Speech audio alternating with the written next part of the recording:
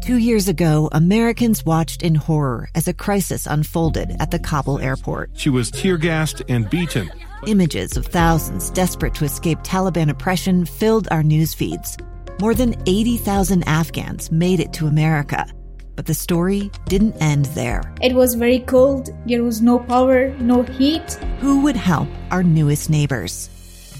I'm Andrea Smartin. In Stranger Becomes Neighbor, you'll hear the stories of some remarkable refugees who left their homes and their dreams behind, only to start over from zero. Their only possession was 3 blankets. And you'll meet Americans who stepped up to help them. You want me to come when you deliver your baby. What can one person do in the face of an international disaster decades in the making? That's Stranger Becomes Neighbor. Find us at kslpodcast.com. Follow us on Apple Podcasts or anywhere else you listen. Welcome back, welcome back, welcome back. Welcome back. Oh, yeah, man, how you doing? You good? I know you like that. I know you like that. How long you been back, man? I see the girls in the club, they get. What's up, everybody? Welcome into the Saturday show. Hope you all are doing well on this Saturday morning. 97.5 FM, the KSL Sports Zone. Michelle's back. I am back. Yeah, how was Greenville? You know what? Surprisingly, I kind of liked it, I think. So. Well, not just because of the weather, I'm sure. No, it's actually like really pretty and quaint. I like small towns. Sure. So I was kind of into it. Wish I could have stayed a little bit longer, maybe explored Obviously. a little bit more. Yeah. But I mean, it is what it is. It was great to be there. All right, well, we'll talk more about that as today's show progresses. That's Michelle. I'm Jake. We got a special guest in studio. We did this a couple weeks ago with Kenneth Scott from the Utes. Ryan Hancock, former BYU quarterback and pitcher, and I don't know what else you played at BYU. You feel like you played every sport known to man. But how are you, Ryan? I'm great. This is going to be a lot of fun. Okay, and I guess I can pull back the curtain on this. When we had Kenneth Scott in studio, you messaged me and said, hey, if you ever want somebody to come in studio, I'm willing to do this. Oh, no, absolutely. I've been able to dabble a little bit on 960, and I gotten to co-host for – I'm not co-host, but do color for baseball. And, sure. The radio thing is intriguing. I was a comms major, so I didn't know that. Yeah. Okay. No, I didn't do the broadcast, but I know the world a little bit. Well, okay, you played professional sports, so I think you understand the whole gist of what we do here. Sure, so. Yeah. Excited to have you in. We're going to talk a lot. It's opening weekend for Major League Baseball. Of course, you played for the then California Angels. Yes. Now, are they still the Los Angeles Angels of Anaheim, or what is the name now? I don't know. Yeah, something along those lines. I still, of course, am preferential to the California Angels, but sure. But it works. We'll talk just the Angels. Yeah, we'll talk a little bit about that. We'll talk some BYU football. They had their annual, I call it a spring practice. It was a weird deal last night. Also the alumni game. Mm-hmm. We had our first ruptured Achilles apparently last night. No. Yes, I know. It was like the last 30 seconds of everything. Apparently. Max Hall ruptured his Achilles. Oh, no. That is horrible. Celebrating of all things. The worst part is it's the Edwin Diaz from the World Baseball Classic celebrating he tears it, not actually playing. Yeah. That is brutal. Yeah. Oh. And, I saw them bringing him off the field, and I was like, what's going on? He wasn't playing. No. And then I saw him laying down, and they put him on his stomach, and they're looking at his ankle, and I'm like, uh-oh. That's not good. Oh. Yep. So best wishes to Max, obviously, for a quick recovery. We'll talk more about that as today's show progresses. But let's get to how we start each week. And let's get everybody's highlight of the week. I'm going to actually have Christian start this week. I'm going to toss a little wrench in the plan. What's your highlight, Christian? Oh, I had a lot of fun this week. I got the chance to fill in on the Hans and Scotty show a few times. Okay. So I'd say that was my highlight. I love filling in on the Daily Show. The Hans and Scotty show was really fun. Plus, I was here when they announced that Hans was going to be doing color for BYU football. Yep. So that was a really fun day, a really big, important day for Hans. So it was fun to be here all week. We'll see how fun you like it when you fill in for me in the morning with DJ and PK. That'll one day. That's gonna be the real test. The litmus test. Yeah. All right, Michelle, what you got? I just barely realized, yesterday, that I've been with KSL for a year, and this is our year mark being together on today? the show.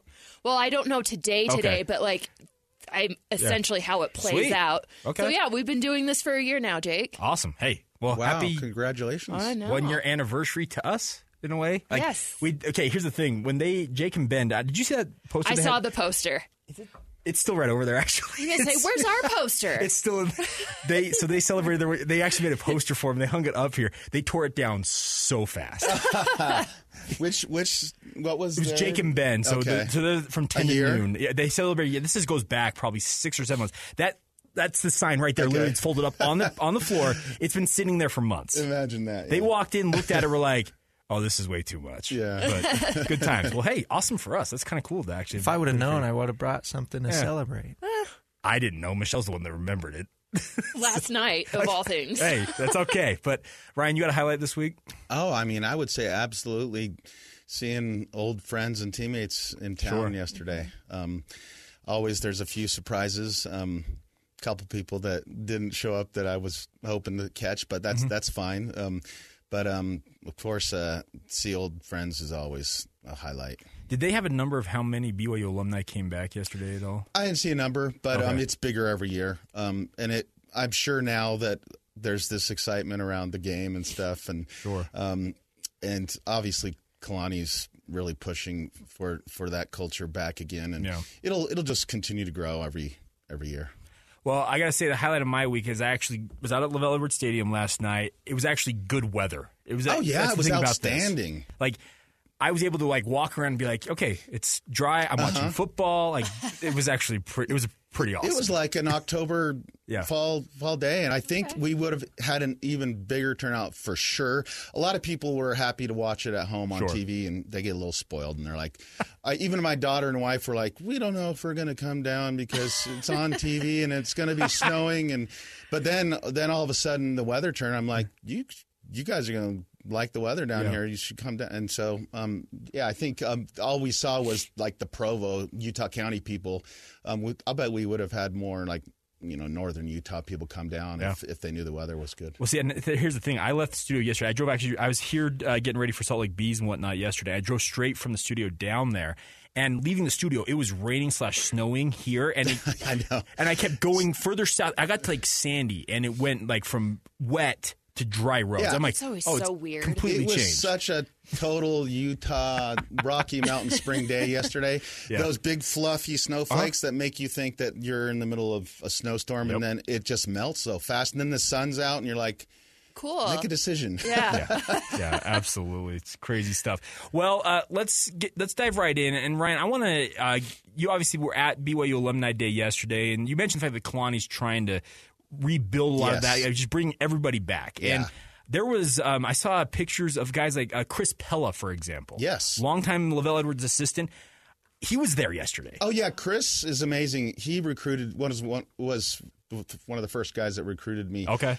Came out to my house in Northern California. That was his area at the time, and he's still very lucid. And I don't even know how old he is now, but I walked up to him and said hi, and we always just have that thing because he was one of my first contacts with BYU. Yeah. Now, and I'm gonna let Michelle weigh in on this as well. It's something I feel like Kalani has picked up a little bit off what Kyle Whittingham has done. Kyle's been very good at Utah about being okay.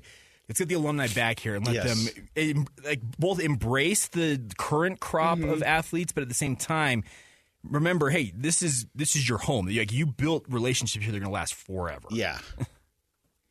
Oh, my input on this? Yeah. I just want your thought because you covered Utah very closely. Yeah. It's you know what? It's really nice to see BYU getting back to that as well. I have friends that. I mean, obviously, Hans, actually. Yeah. Like, Hans and I go clear back to ESPN 700. And I remember in those days, he kind of would lament about it just doesn't feel like we're wanted back. And so to see that kind of shift and turn around and have people feel welcome. Derek Stevenson was another one I talked to about that. I think it's just really cool because I know a bunch of former Utah guys dating clear back to the 80s and 90s, and they show up to everything. And so it means a lot to them. It means a lot to them to see the program that they helped build continue to prosper and grow and move in a new direction. And for BYU and BYU's former players to also have that opportunity, like, I just understand how much that means to them. And so I think it's great that we're starting to see that move back down south as well. Yeah. I mean, my take on it is, you know, we had Lavelle, obviously very close-knit family situation. Then we, you know, jumped through a couple guys, you know, Croton was there for a pretty short time. But Bronco's just, you know, he's just Bronco. Yeah. The guys that played for him are very close-knit. And you know, he created the family within the team, and he focused on that. And, you know, that's okay. He just didn't go out of his way to, you know, do anything else because he was such a focused individual. And that's okay. But it just kind of waned in the relationship aspect. And he had different things to focus on. You know, I think in some ways it's wrong for people to get too on him because he had his other things, you know, that he was focusing on. And it just, over the years, you know, it just became a little bit, you know, maybe awkward. He didn't really have opportunities for us to go down there. So, so obviously as soon as Kalani came in, he's just such a Lavelle guy. Everyone loves it. And you can feel it, and he does a great job. Well, and that's the thing about this is it was fun yesterday because just to wander around and see just who was there. Like Austin Collie was wandering around. I had a chance to chat with him for a second, and he's talking about the fact like a lot of those guys that were playing in last night's alumni game that didn't play last year said that they saw what happened in last year's alumni game and were like, "No, I'm going to be a part of that." Right. Yeah. No, it's just going to keep getting better. I mean, it was fun, and I love it because we want to be competitive. We want to show that, hey, I can still throw it around and still catch it. But there's nothing more annoying than church ball guy that wants to. And you don't see that out there. People are just having fun. No one's going to hurt anybody. You know, there's people competitive, and we want to show that our era was pretty good, and they want to show that. But in the end, it's just a good time. It's just and everyone always comments about just walking on the field again is just such a such a euphoric feeling. And they did some fun stuff this time. Like when I played, we didn't do the run on the field with the steam, and we had the run on the field thing, but they did announcements, and sometimes I think some of the old guys were like, that'd be fun to do. So I think they pulled that they pulled that out of the bag this year, and it'll just get better every year. Now, when it comes to just like the kind of embracing the past, because we were doing media interviews while they were doing the announcements of the alumni players coming out, and you could tell. They had guys doing it. Are you going to be playing in this game one day, Ryan? That's my question. Absolutely. I would have played this year, but there's so many quarterbacks. Well, that's the thing. I don't feel bad, and also, maybe the timing will be better last year. I've done some back work. I know. I was going to ask how physically, because you had back surgery, correct? I had an ablation. Okay. Stuff. I'm trying to avoid.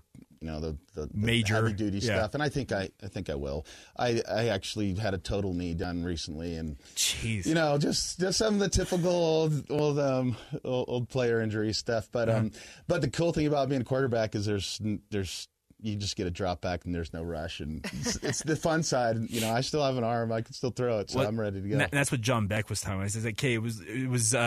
Kevin Federick versus Max Hall last year. Yeah. It was the starters, quote unquote, were Ty Detmer and John Beck, and both of them essentially said, "Well, we'll see who we hand it off to next year in terms of like the headlining quarterback." So well, Ty told me, he's like, "Hey, I might use you as a secret weapon if my shoulder doesn't feel good. You're coming off the field, But I was like, "No, I didn't bring anything to be on a field with." So. Well, and that's the other thing about this is Ty was throwing 50 yards last night. Yeah, wow. you don't lose your arm. Okay, he still got it. Yeah, I'm telling you, you lose your arm. Me and Dewey have a thing where we talked about. We had a contest back when we played about how far we could throw a ball, and we were messing around with, if you come back, we're going to do that contest again. But he got stuck on a plane or something. He didn't make it back yesterday. So, but I could tell he was watching and wishing he was coming out. So wishing he was here. I mean, talk a little bit more about what it's like seeing these guys, because I've heard it from the Utah end, but what's it like on the BYU end, not seeing these guys forever and then kind of being put together? And is it just like things click like you never left? Oh, absolutely. Of course, your teammates are the ones you're looking for, but Kalani, made a good point also and I saw people really making more of an effort to, meet guys from other generations, other teams, because we really are a family as a whole. And I met a couple guys that I hadn't met before. Of course, we recognize faces and the stars kind of go, oh, there's that, that's so and so. But athletes have their pride and they're like, who's going to come up and introduce, but we all, it's fun. I met a few guys that I hadn't talked to before. I talked to Dennis Pitta for a minute, and of course, it's just crazy. You just when you're as old as me, you're like, these guys were like in grade school, if that, when I played. So current players weren't born. Current players wouldn't even been born. Yeah, I know, and it doesn't feel that long ago. Sure. Yeah. For me, I'm like every time I go back there, it feels like yesterday, honestly. And so, then I go, oh, that was 30 years ago. Shoot. Okay, and remind me, the years you played were 91? 90 was my first 90, year. okay. The fall of 90. Oh, so Ty Detmer's Heisman Trophy campaign. Okay, great. Yeah. The fall of 90 was my first year, my redshirt year. Then my freshman year, 91 was when Ty was a senior. Okay. And they brought in a lot of quarterbacks. I was just in that group to kind of hopefully find a successor. Sure. And then 92 was the year that I played. Jeez. Yeah, you're right. It doesn't seem that long ago, but it is 30 years in the past. Yeah, they creep up on you. Well, and Kate, so now with regards to the future for BYU, it's the Big 12. And I've talked with enough guys from your generation of BYU players, even going back. I've got an old neighbor of mine who played for Lavelle in the 70s. He was one of the first groups to come in and play for Lavelle. He has talked about his dream. So that's 50 years back. And he's talked about his dream was always to see BYU playing at the highest level of football. Certainly. In the 70s and 80s, they were able to compete at that level because it was a different format, and they obviously won that national title in 84. Sure. But he talked about the fact after that, he said it's been kind of they've been locked out of playing at that top level. But now they're going into the Big 12. For you as an alum, how big of a deal is this? Oh, it's huge. We got to dabble into those places when we'd have a couple fun non-conference games. I got to play at Notre Dame. We had Penn State come into our house. So we got to see the big boys, and typically we got to sneak up on them a few times. Yeah. But you always were, you kind of were, I don't know, not stood back by any means, but typically you can tell the difference in the athletes when you go against, those upper levels. Yeah. And that really is what stood apart. And you want to be considered one of the best, and that just gives you the opportunity to do it on a week in, week out basis. And so that's what we want to strive. I don't know if it's obviously not even just BYU. I think it's just being from this area, and not feeling like you get the respect from the East Coast, and just having the opportunity to play with the big boys, really. Well, that's the interesting part about this is I think you have said essentially what everybody else has said is like it's finally an opportunity to see them week in and week out get that opportunity. Yeah. Because you go back to BYU history, and they've played their fair share of big games. And as you said, they sneak up every so often on somebody who overlooks them, and they nip them. And that's the thing about it is you go and get like an Oklahoma in 08, for example. Absolutely. And you talk about Penn State, talk about Notre Dame. Was that in 90? When was Notre Dame for you guys? 92. 92, okay. That was the first time we played them, and it was at their place, of course. Okay. Rick Meyer, Jerome Bettis, that was a big deal. And a lot of fun. Absolutely. That seemed the interesting part is just to see this, and we'll talk more about this as today's show progresses. Like, kind of what you think that well, actually, I'll talk to you right now. We got a minute here. Yeah. What do you think BYU needs to do right now to be competitive? Absolutely build depth. Okay. Because the front level is ready for it, I think. Okay. It's just depth and building confidence on the whole team, within the whole program, and, making sure that everyone believes and buys into the, we're ready for this, mentality. I truly believe we do, but one thing is a couple guys go down and, doubts start flying pretty quick. And you want to avoid that. You want to have the depth so there's just people ready to stand to step in. And, that's what I see. I think just building depth is key. Absolutely.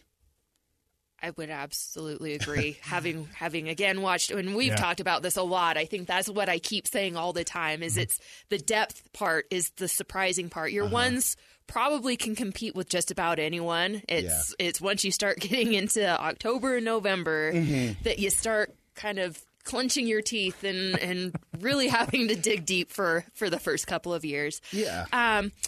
I want to go back to, you mentioned playing some of the big boys. It sparked something that I haven't thought about in a little while. So when I worked with the Stallions, I worked with Lamar Thomas, who was wide receiver. With Miami, right? With Miami, and he talked about all the time being so mad going down to Provo. I think it was 91, and losing to you guys. Yeah. What do you remember from that game? What I remember is actually, I think it was 90 actually. Was it 90? Yeah, it was 90 because it was my first. That was your I think first it was even game? before school started. So I was a redshirt freshman, and it was so early that I actually didn't even get a suit up. And so we were up in the canyon doing something, I think at Vivian Park or whatever. Me and a couple of the other football players that were redshirt freshmen, scholarship guys, and we didn't get to go to the pregame stuff, and so we weren't going to be on the sidelines. But the game was like early evening, I think, and we got stuck in traffic in the canyon trying to get to the game, and we actually barely got there for kickoff, and luckily. As a player, you have to go through a special entrance, and it was our first time going to a game, so we didn't know really the whole procedure, and we were worried that like Lavelle would find out that we were late and stuff, and we were panicked. But we did get into the stadium for the start of the game, and wow, crazy memories. That was just a pretty magical game. One of those games that you just feel it in the air, and feel it. Everyone I'm sure that attended that game felt it. It was just pretty magical. I think a lot of people can relate. It's a lot of people that have been around a football program or been to a lot of big games. Sometimes, the stadium just has a different feel. That was one of those games. Well, okay. We'll talk more of BYU football, but coming back, I want to talk a little baseball with you because you've played at the highest levels of baseball.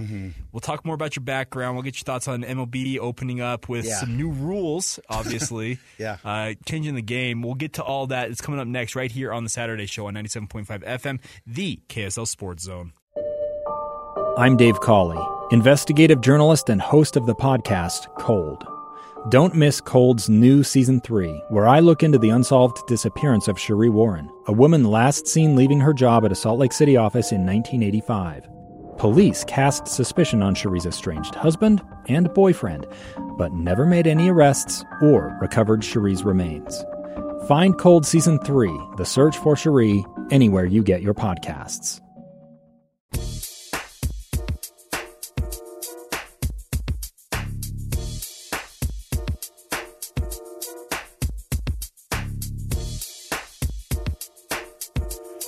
Welcome back to the Saturday Show right here on 97.5 FM, the KSL Sports Zone. Michelle Bodkin, Jake Hatch, and Ryan Hancock, former BYU pitcher / quarterback, sitting with us today.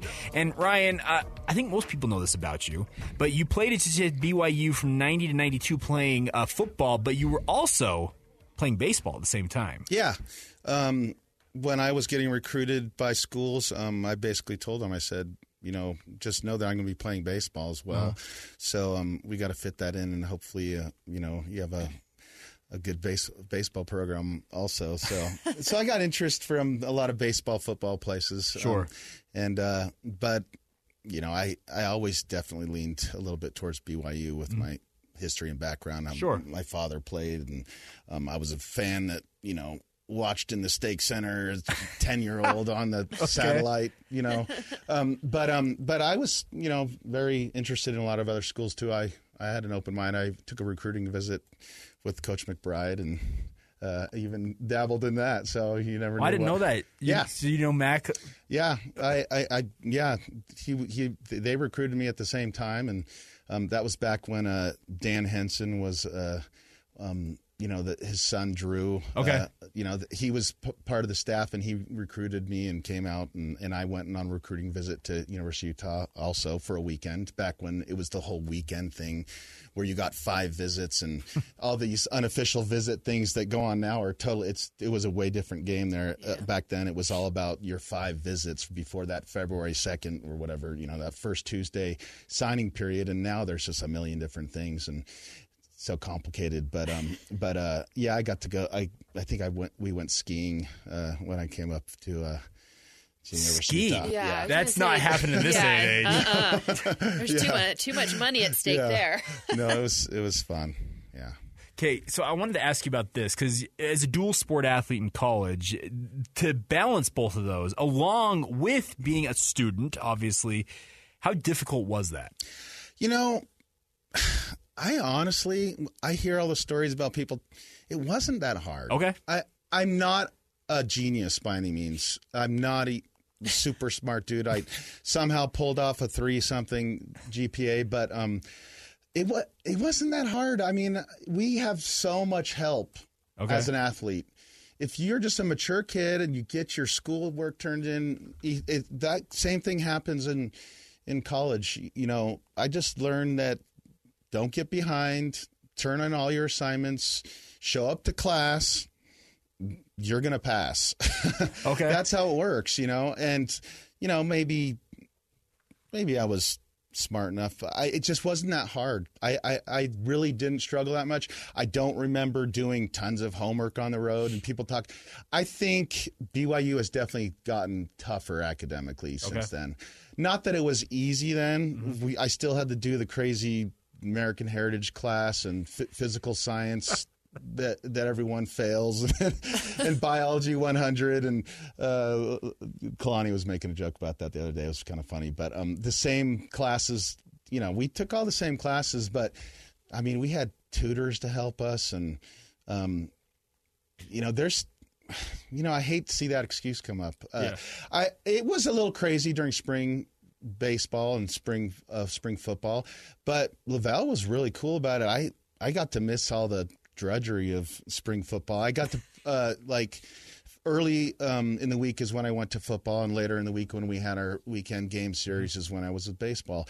I would say the harder part of that was just the transition between throwing a football and throwing a baseball. You kind of have a little bit different mechanics, so my control was a little bit off, and it was always easy to go from baseball to football. Okay. Throwing, I can always throw a football, but baseball is a lot more intricate with your hand placement and mechanics. And so that was a little bit difficult, that part of it for that, 3 weeks maybe. Okay. But I don't know. I enjoyed the challenge of as far as academics and school and playing and all that, It wasn't a thing. It wasn't a thing with me. But I understand.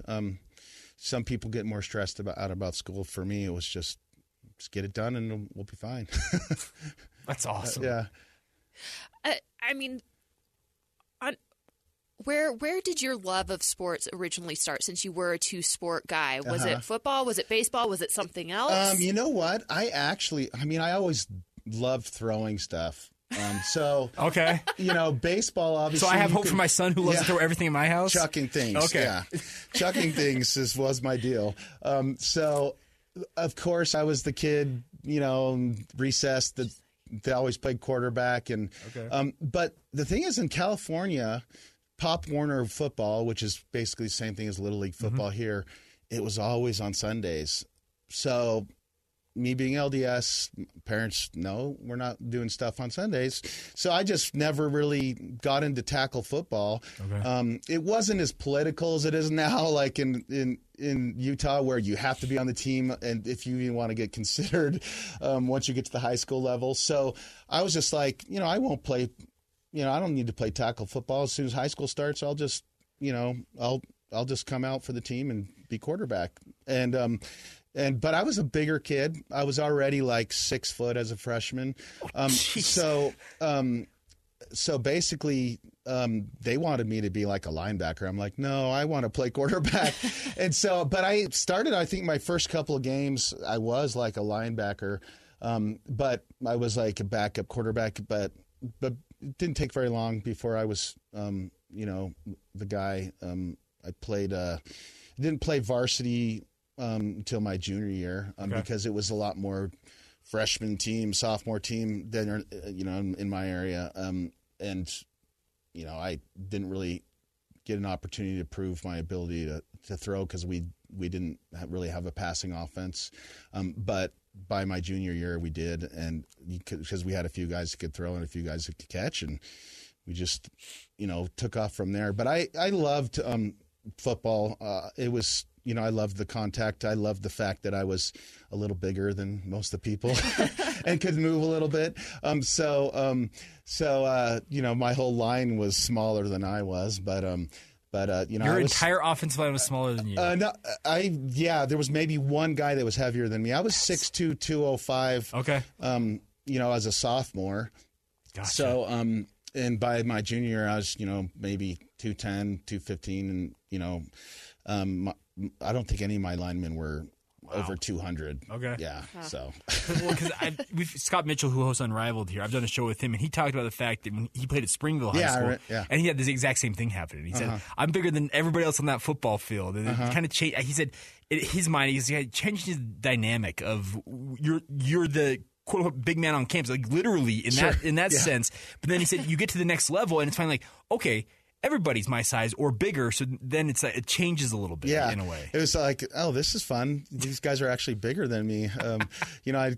Finally I don't have to be running around, and it's a different dynamic. Like I said, we didn't play both ways. So I was, I did play a little bit of safety, but I always wanted to be a quarterback. So was baseball just a natural addition for like you do something in the spring? Yeah. Yeah, I also played basketball actually in high school.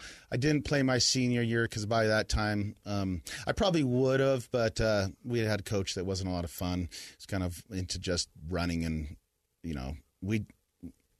I ended up just playing football and baseball my senior year, but I just like to mix it up. There were different things about both sports that I loved, and knew I wanted to pursue both. Was actually successful from a pretty young age in baseball, and they didn't have all the club stuff back then. But I got invited to play with older guys, and I always wanted to challenge myself and play against the best I could. But as far as football, I just did a little bit of passing league stuff here and there. They didn't have all the development stuff back then either. And I was right there in the Bay Area where you would think, it was somewhat of a hotbed, I guess you could say, of talent. But I mean, things have changed so much.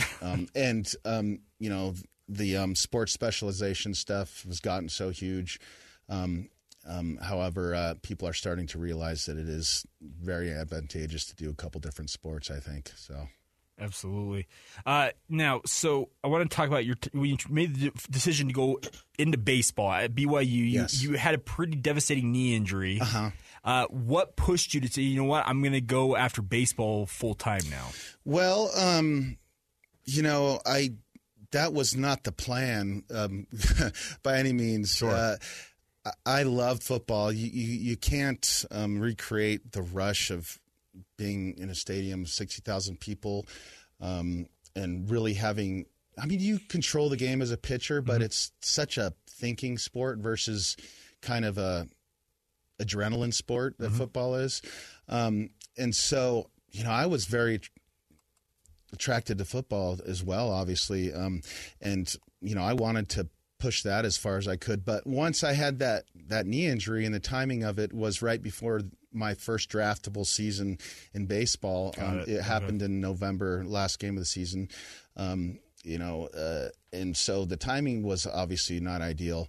And so I just had to prove that, I could get back on the diamond as quick as possible. I had an ACL reconstruction and was able to pitch, but kind of took the choice out of my hands as far as I was hoping to sign professionally that draft and then come back for another year at BYU because people were starting to recognize me as an NFL prospect. Like Kuiper rated me to be the second quarterback taken my senior year. If no I big were to deal. Play out. Yeah, that was back when Kuiper was like just starting out. He was the only guy doing those projections.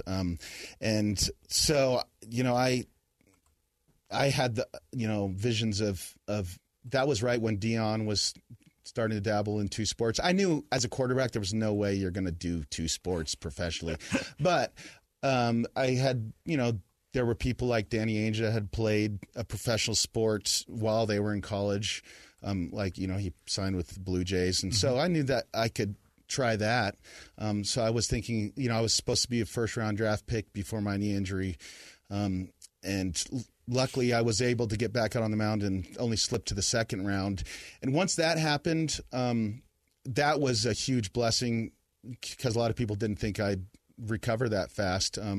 But I did. And I was, it was pretty awesome to be able to get drafted that June by the Angels in the Major League Draft in the second round. However, of course, they put the stipulation, if you want to sign with us, there's no more football because, the ACL stuff. Now, had I not had the injury, they wouldn't have had that angle. Got it. So I probably would have come back and been able to, see where, maybe come out a year early for the NFL. But those choices kind of disappeared. That summer when I was negotiating with my agent, the Angels were kind of playing hardball with, what they were going to pay me. And I did for a minute start to think about coming back because, that would have put me at like 9-10 months. I was for an ACL. That was a possibility. But they came through and I had to give up baseball. Had to give up football, which was tough. And I would love to have two lives to see what could have happened, but didn't work out that way. I learned a lot recovering from an ACL injury, as a lot of people will relate. It's a very humbling experience, and you mature a lot. I'm a different player because of it. I didn't throw as hard after that. I don't know if it was because of the knee injury. It probably was, but it is what it is. Interestingly enough, Utah's current quarterback right now, yes. Cam Rising's going through an ACL. Having gone through that process, and especially back in a time where it dictated your career choice Absolutely. A lot more than it maybe would now. What kind of advice would you give to someone like him? He's had some other injuries he's already overcome, but he'll definitely overcome this injury. He'll be okay. I would just say, don't push it. Make sure that you're ready to go when you are. And I think everyone has aspirations to play at the next level. I don't think he needs to have a full season to show what he can do. Everyone already knows he definitely has the mental side down and the leadership side down. He's an unbelievable leader, and that's a big part of being an attractive piece to an NFL team, especially at quarterback. So he just needs to show that, once he does get back to 100%, that he is an NFL caliber talent. So I would say, don't get out there and risk anything until it's fully ready to go, because, if you get out there and hurt it again, it just that's rough.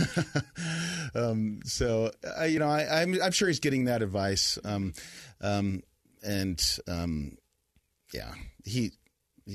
don't worry about Cam Rising. He's proven his mettle. He's a smart guy, and he's going to do the best thing for himself. Okay, with regards to that, because you said you're able to get back on the mound pretty quick and be able to pitch. Yes. Mm-hmm.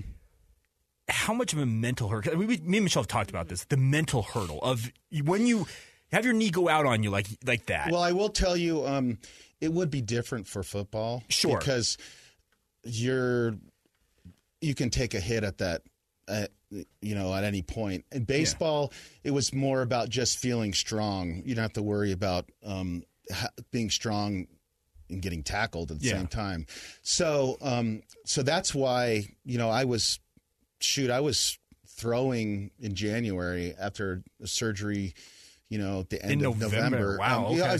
I could throw. Yeah. I wasn't pushing off the mound yet. Uh-huh. By February, I was pushing off the mound. And then March, I didn't make my debut in a live game until I think it was May. Okay.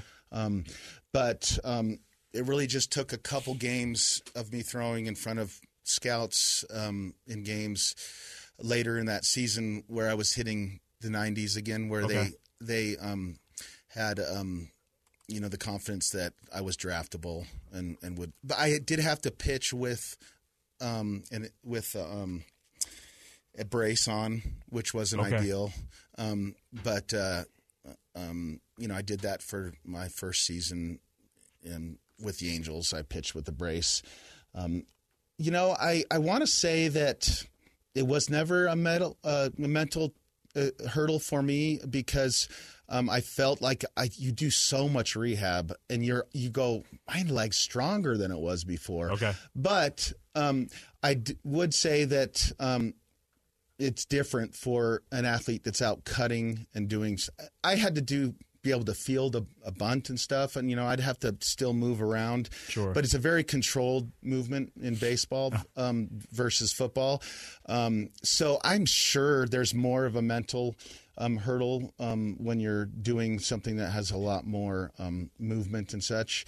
It would be tough. It really would be, because I didn't ever throw as hard after I was throwing mid 90s to upper 90s before my ACL, and I only hit that a couple times in my professional career after that. Okay. So, but I did learn to be a smarter pitcher. But yeah, as far as football, it would definitely be a hurdle. Yeah, absolutely. It's just something you just have to. You're telling yourself, it's almost like you don't even want to think about it, but the fact that you're not thinking about it, you're thinking about it. It's just it's a different thing, and it's gonna be there. For some people, it's going to be harder than others. It's just it can be a case by case, but it's definitely a challenge. I guess that's the interesting thing. You mentioned the fact that you feel like it's stronger in a way. We had Joe Ingles on with DJ and PK leading up to the Bucs game. This goes back a week or so, and he was 10 months after his ACL, and he said, "Guys, at some point you're just rehabbing to rehab." Yeah, it's what he told DJ and PK. He's like, "I'm just going to get out there and play and see how it goes." So I heard that that interview. Yeah. I can relate. You kill it in rehab, especially especially as an athlete. Sure. They want to get you way past what your common day-to-day person is, obviously. So very cool. All right, coming up next, we're going to get to technical fouls. I don't know how. I think you're pretty familiar with this format. We'll have some fun with that. Coming up in the 11 o'clock hour, I do want to get to Major League Baseball and kind of what you think is going to happen with the sport. We'll also get back to some BYU talk. Ryan Hancock sitting in with Michelle and I right here on the Saturday Show. If you're coming from the street with dirty shoes on your feet, that's a technical foul. If you switch the radio to some modern music show, that's a technical foul. If you touch the thermostat, you'll get hit with a bat. 'Cause that's a technical foul. You will feel my wrath. That's a technical foul. Personal foul, 69, offense. He was giving them the business. A technical foul. Welcome back to the Saturday Show here on 97.5 FM, the KSL Sports Zone. Time now for technical fouls, and most of our listeners are familiar with this, where we reward people for behaving badly in sports. It's a holdover. This goes back. Like, this segment on this show predates me hosting this show. Let's just put it that way. It's that old, and it's been around for a while. But let's start off with one's more serious than the other. So I'm going to start off with the fun one. We'll get to the more serious one here in a moment. So I'm going to have Christian lay this out for us. I think most people have seen this on social media, but Michelle apparently had not. I had not. So go ahead. So long story short, you said it was a Dodgers game, yeah. Okay, so was that a Dodgers game? Opening day. Yeah, opening day at a Dodgers game. This fan, a man, he jumps over the barrier in the outfield. He runs into the outfield, into the grass, turns around, gets on his knee, pulls out a ring, proposes to his girlfriend. Mm-hmm. And, the crowd's cheering, everybody's loving it. And then all of a sudden, out of nowhere, a security guard cleans his clock, takes his head off, while the man is still on his knee proposing to his girlfriend. I saw a follow-up post. She said yes. Okay, good. The post was happy. He's smiling. I'm sure he got, I don't know if he was arrested, but he had to have gotten ribs. He'll get arrested. Yeah. In the picture I saw, his face was kind of all, his face was like rubbed into the grass, so he kind of had some turf burn.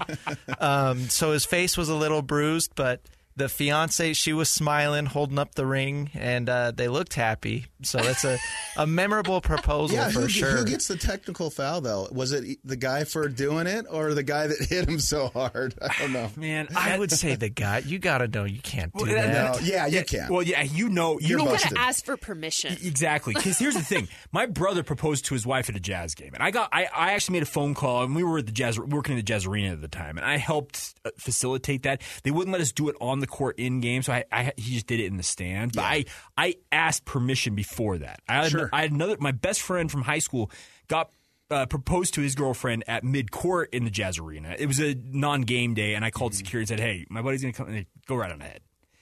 You got to know, like, you can ask for permission. Just don't be like, you know what I'm going to do, guys? I'm going to sneak on. I'm going to jump out of the stands. I'm going to trot out into the outfield. I'm going to flip around. Like, it's funny because there's that saying that sometimes it's easier to ask for forgiveness than it is for. But that doesn't apply here. No, I don't think he was expecting to get crushed, but I think he knew he was going to get arrested. Oh, you're getting trespassing charges. Yeah, there's no doubt about that. Sure. Okay, I'm glad that she said yes. Like, it worked out in the end. You got to know at that point. Yeah. Like, you're going to take well, okay. He did get hit pretty hard, I got to say. Like, we've seen a lot of other fans that have run onto fields, football, et cetera, that have been just kind of bear hugged and like dragged away. Yeah. I don't know if this security guard's a former football player, but it was a hell of a hit, I got to say. Like, he came, I mean, like, probably would have been targeting in college football, like, because he got him pretty good. I'm going to have to go check this out. You got to find, it's so funny because it's, the guy on his knee is perfectly in frame. Yeah. Then just out of nowhere, like, you have no idea that the security's coming. Out of nowhere, the security guard just flies in like he's a safety. Yeah, I hope that he didn't lose his ring. Well, okay, and that was my question as well, because you open that up and they're pretty secure in those boxes. Yeah. But the hit he took, I'm like, what if that ring went flying? It was a Charlie Brown moment. Yeah. Like, the grass on those major league fields is fairly short, and you know this, Ryan. Like, they're immaculate with the field conditions and everything. I'm just afraid that I want that ring like diamond to pop loose or something like that. Yeah, it proved its worth if it made it through that hit. Absolutely. All right, Michelle, where are we going next? Okay, so normally we have fun with this. Yeah. But it felt like this was a great time to just kind of bring up, re-emphasize, rehash. This week, ESPN and ESPN Plus previewed a documentary about the Lauren McCluskey case. Lauren McCluskey was murdered by a boyfriend on the University of Utah campus. She was a track star up at the University of Utah. And everything that could have been handled wrong in that case was handled wrong, not just by the university. And I'm not excusing what happened at the university level. Like, they were wrong. They were absolutely wrong, and they deserve every bit of criticism that they get for this. But I think the most disturbing part was all the things that happened outside of the university level that could have prevented this, including people that had information on this guy and just sat on it. I mean, I don't know how you can be an employer and hear that this guy was stalking his girlfriend, extorted her for money, and I know that she's told the police, so can I please just kind of quit so I can, like, avoid being arrested, and you don't contact the police after knowing that, being told that? Just... So my whole thing is, we got to be better about not being so apathetic when we're told things or when something seems off and not right. And that goes for both men and women, because I've had an instance where I've alerted people over a male student athlete about something that sounded a little sketch and creepy going on with them. And I've done it with female employees as well when I've been in charge of things. It's just when something's wrong or doesn't sound right, that's not the time to sit on your hands and go, oh, that sounds really sad, but I'm not going to do anything about it. Well, go ahead, Ryan. No. I was just going to say, like, here's the thing. Speak up. Like, you know when things have crossed a line. And I actually know what you're talking about. I'm like, how is this person not being like, you know what I'm going to do? I'm going to make a call and make sure that everything, because, like, can you just let me go so I don't get, like, really? Like, you don't think something's up with this? Yeah. That doesn't feel wrong to you at all. That's not concerning at all to you. That doesn't raise a red flag. Like, and it's such an easy thing to do, to make a phone call and just make sure that things are straight. Yeah. Well, the Lauren McCluskey thing, it's a really sad deal. And by the way, in some ways, I'm actually appreciative to ESPN for exposing more information on it in a way. I don't know if you agree with that, Michelle, but like, it was nice to hear them reveal more of the overall story, if that makes sense. Oh, it's so important, and we should be having those conversations more than we do, and a lot more openly than we do. And I mean, the fact of the matter is, I've been in a car with my friend with an abusive boyfriend before. Like, I mean, we've all had and been around scary situations that could have gone so bad and so south. This is not an uncommon thing, but we kind of treat it like it's uncommon. Yeah, well, that situation's heartbreaking. That's the thing about it. It completely changes the whole, I don't know. I think we can all be better from that, if that makes sense. But speak up. You know, and Ryan, you can probably agree that, like, you know when things have crossed the line. Yeah, I mean, put the information out there. Yeah. Let people know, because we learn from history. I mean, but if there's no history, there's no information, no one's going to know what's going on. So, yeah, I couldn't agree with Michelle more. I mean, put it out there. Let someone know. Trust your instincts. But being quiet about it, it's not going to work. Yeah. You gotta trust your instincts and let people know. Absolutely. All right. Well, we will come back on the other side. Major League Baseball has really changed how a lot of people are going to perceive this sport. And Ryan, obviously, since you pitched at that level, you can speak better to this than almost anybody we probably could have had in studio. We'll get to that next. We'll also talk some more BYU football as today's Saturday show continues or progresses right here on 97.5 FM, the KSL Sports Zone. A gun in the face. Then all of a sudden, they all kind of lined up. They pointed their guns at me. And this is the point where I thought, I'm going to die today. Started 2 years of horror for an American in Venezuela. They said, you need to give us your phone and get ready because you're coming with us. I'm Becky Bruce, and I spent a year researching and piecing together Josh and Tammy Holt's story about their ordeal in a notorious prison. That's when everything started to turn bad. We had another pound on the door. Boom, boom, boom. And there was the police once again. You can binge all of the episodes of Hope in Darkness on KSLPodcasts.com or wherever you get your podcasts.